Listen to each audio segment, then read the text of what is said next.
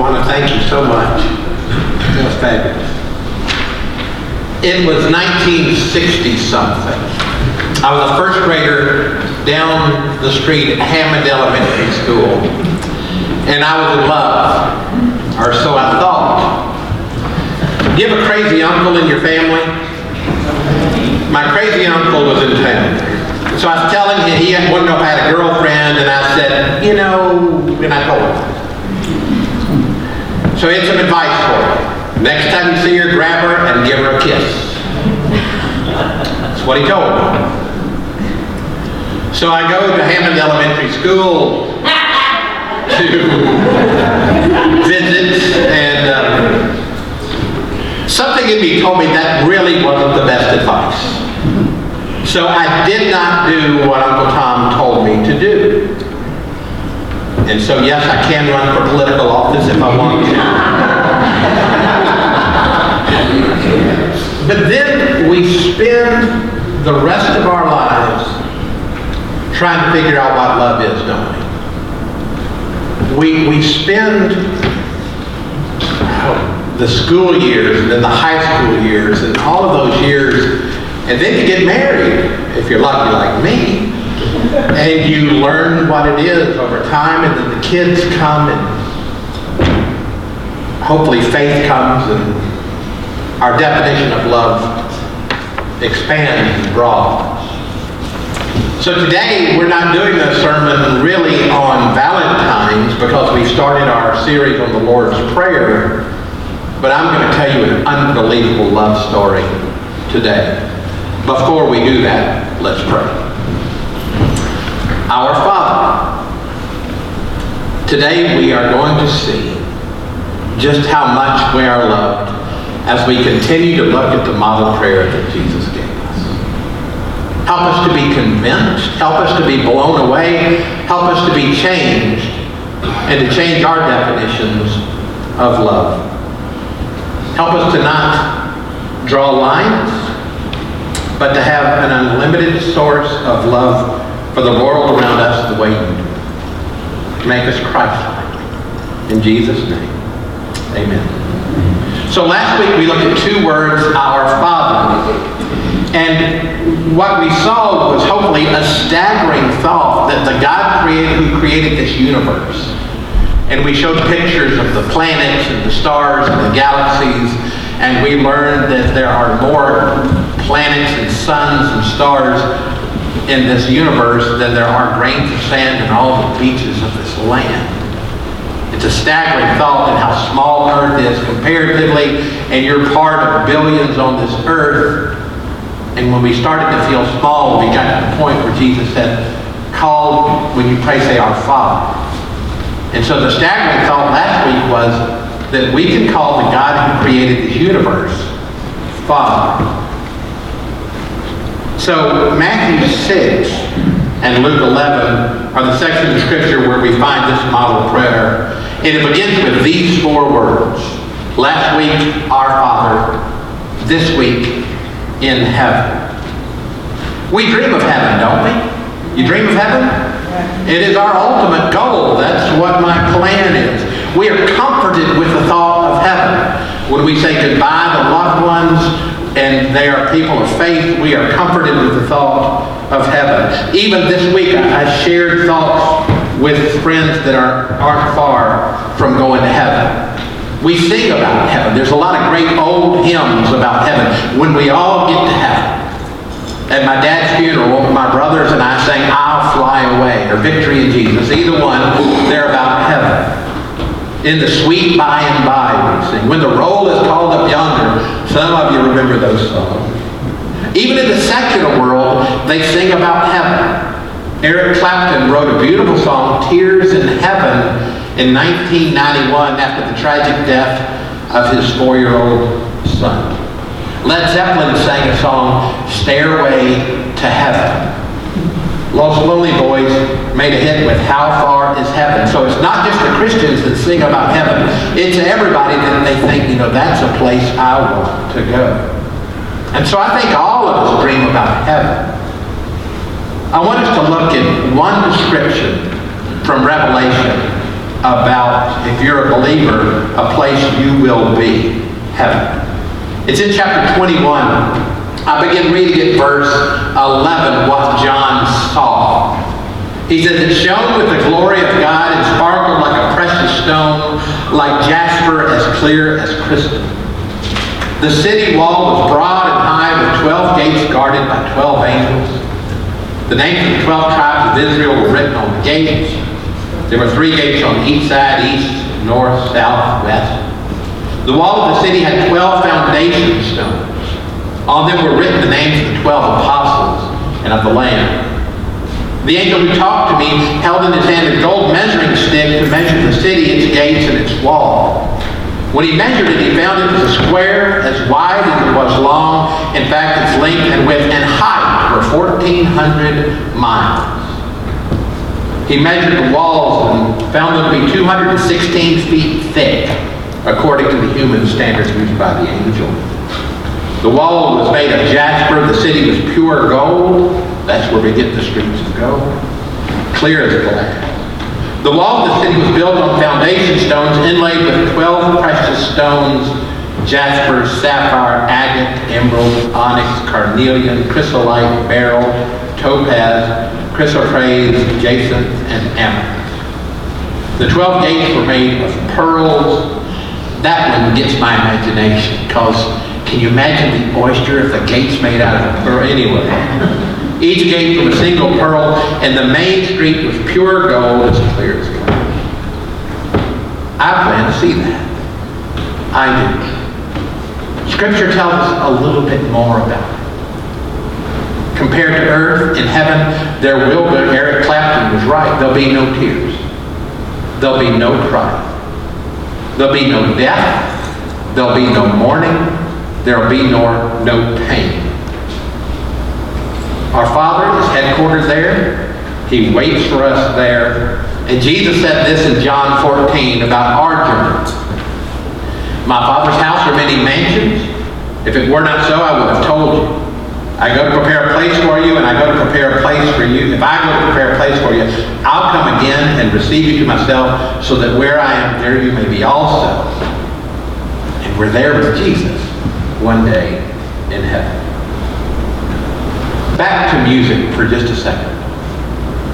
I've long said that there's one song I want played at my funeral.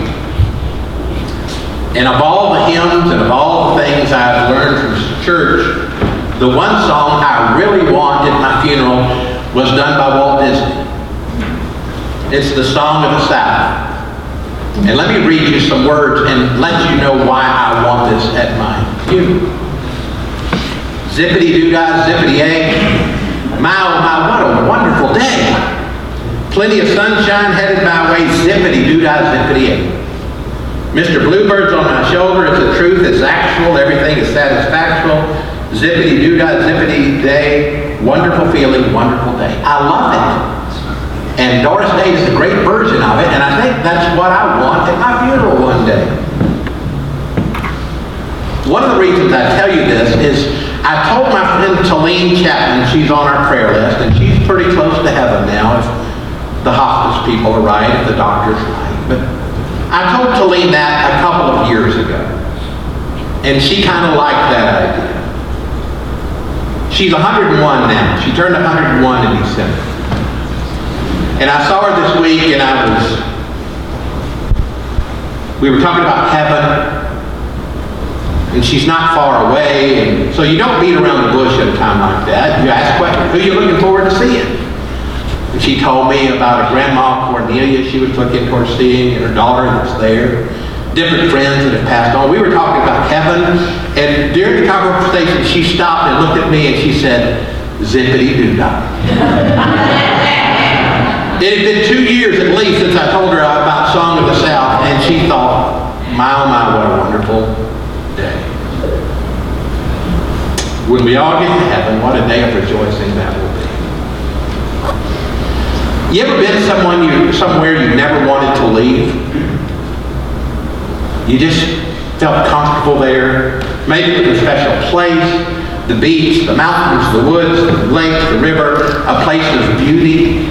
Maybe it was with a special person, a a loved one, a dear friend, a big group perhaps. Maybe it's a time in your life you wish you could go back to that time. Maybe it's your childhood, or maybe it's when your kids were home before the nest got empty. I have a nephew that would say when he was growing up, when he really loved a day, Jordan would say, I wish this day would never end. You've had days like that. What's that have to do with heaven and with the Lord's Prayer? Think about it. This part of the prayer is remarkable to me. Our Father in heaven. You want to talk about love? Jesus, who's teaching the disciples to pray that prayer, left heaven to come here for us. And that's the greatest love I can ever tell you about. Can you imagine leaving heaven? Over the years, friends that have gone on, I've said, I wish I could bring them back and show them this or ask them this. And then I thought, oh, they'd be mad at me if I did. They don't want to leave. Revelations 12, beginning verse 7, tells us about Satan and his followers getting kicked out. War broke out in heaven. Michael and his angels fought with the dragon and his angels fought. They did not prevail, nor the place found for them in heaven any longer. So the great dragon was cast out, the serpent of old, called the devil and Satan, who deceives the whole world. He was cast to the earth, and his angels were cast out with him. Satan and his followers deserved their eviction notice. But Jesus left his Father in heaven to come and rescue us. And he did it willingly. And that's a great love story. John 6:38, Jesus is talking to his disciples, and Jesus said this, I've come down from heaven, not to do my own will, but the will of him who sent me. John 8:23, Jesus is talking to non-believers who are arguing with him, and he said to them, you're from below, and I'm from above. You are of this world, I am not of this world. His home was heaven, and he came here. In John 17:5, Jesus is praying to the Father, and he says, so now, Father, glorify me in your own presence with the glory that I had in your presence before the world existed. He had to be longing for heaven every day he walked on this earth. Philippians 2 says this, let each of you not look to your own interest, but to the interest of others. Let the same mind be in you that was in Christ Jesus, who though he was in the form of God, did not regard equality with God as something to be exploited. But he emptied himself, taking on the form of a slave. Being born in human likeness, being found in human form, he humbled himself, became obedient to the point of death, even death on the cross. That is love. Leaving his Father, leaving heaven, taking on the form of a servant, and dying on the cross. 2 Corinthians 8:9 puts it this way. For you know the generous act of our Lord Jesus Christ, that though he was rich, yet for your sakes, put your name there, for you, for me, he became poor, so that by his poverty we might become rich. He left his heavenly home to show us how to get there, so we can join him. When Jesus is praying, our Father in heaven, he's reminding us of immeasurable love. He left the Father. He left his heavenly home. And here Jesus is also showing us what we can have one day. In Romans 8, Paul says this in verse 18. I consider that the sufferings of this present time are not worth comparing with the glory about to be revealed to us. Paul was looking towards heaven, a place that Jesus left to show us how to find.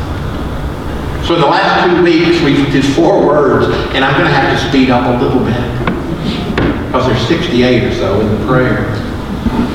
But we looked at 2 great thoughts. Number 1, the God that created this universe and everything in it wants us to call him Father.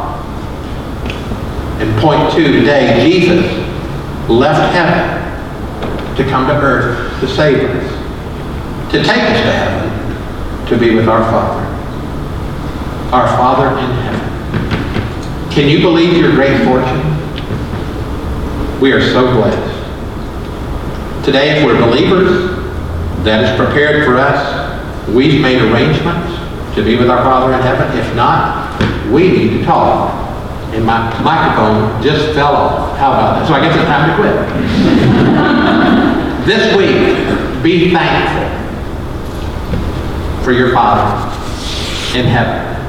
And when you think about the love story of Valentine's, think about Jesus coming from perfection to earth because he loves you. Let's pray together. Ben, let's do this microphone. Our Father in